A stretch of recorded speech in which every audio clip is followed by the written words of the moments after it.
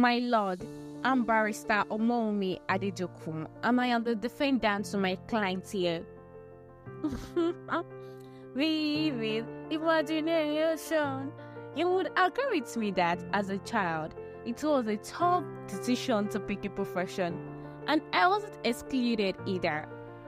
When I was a child, I wanted to become a medical doctor, but as time went by, I also wanted to become a lawyer. When I got to the junior secondary school, I made up my mind I was going to become a medical doctor. But unfortunately for me, when I wrote my junior secondary school examination, that is an examination you write before you get to the senior secondary school, I failed basic science.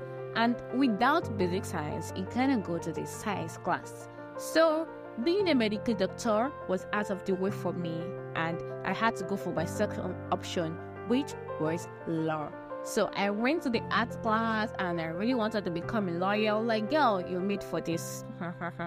I was kidding. I was playing with myself. So as I got to SS2, I fell in love with broadcasting. But I don't know how, even till date. I still do not know how I fell in love with broadcasting. But I knew I wanted to become a journalist. I knew I wanted to update people on the latest happening. I wanted to cast the news. I wanted to read the news to the people. But when I got to my final year, I still wanted to become a journalist, but the passion was not really there anymore. Then when I graduated, I fell in love with radio broadcasting. I really love radio. I founded an online radio where I would gist people about latest happening in the entertainment industry.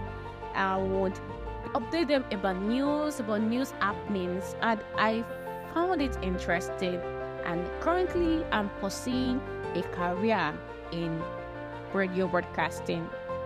I'm also a student of mass communication. That is, I'm pursuing a degree in mass communication to be a certified on-air personality.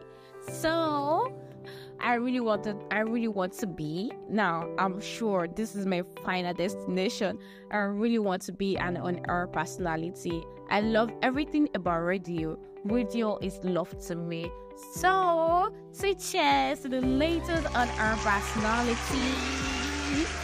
Thank you so much for listening to my journey, the story of my career choice. Thank you.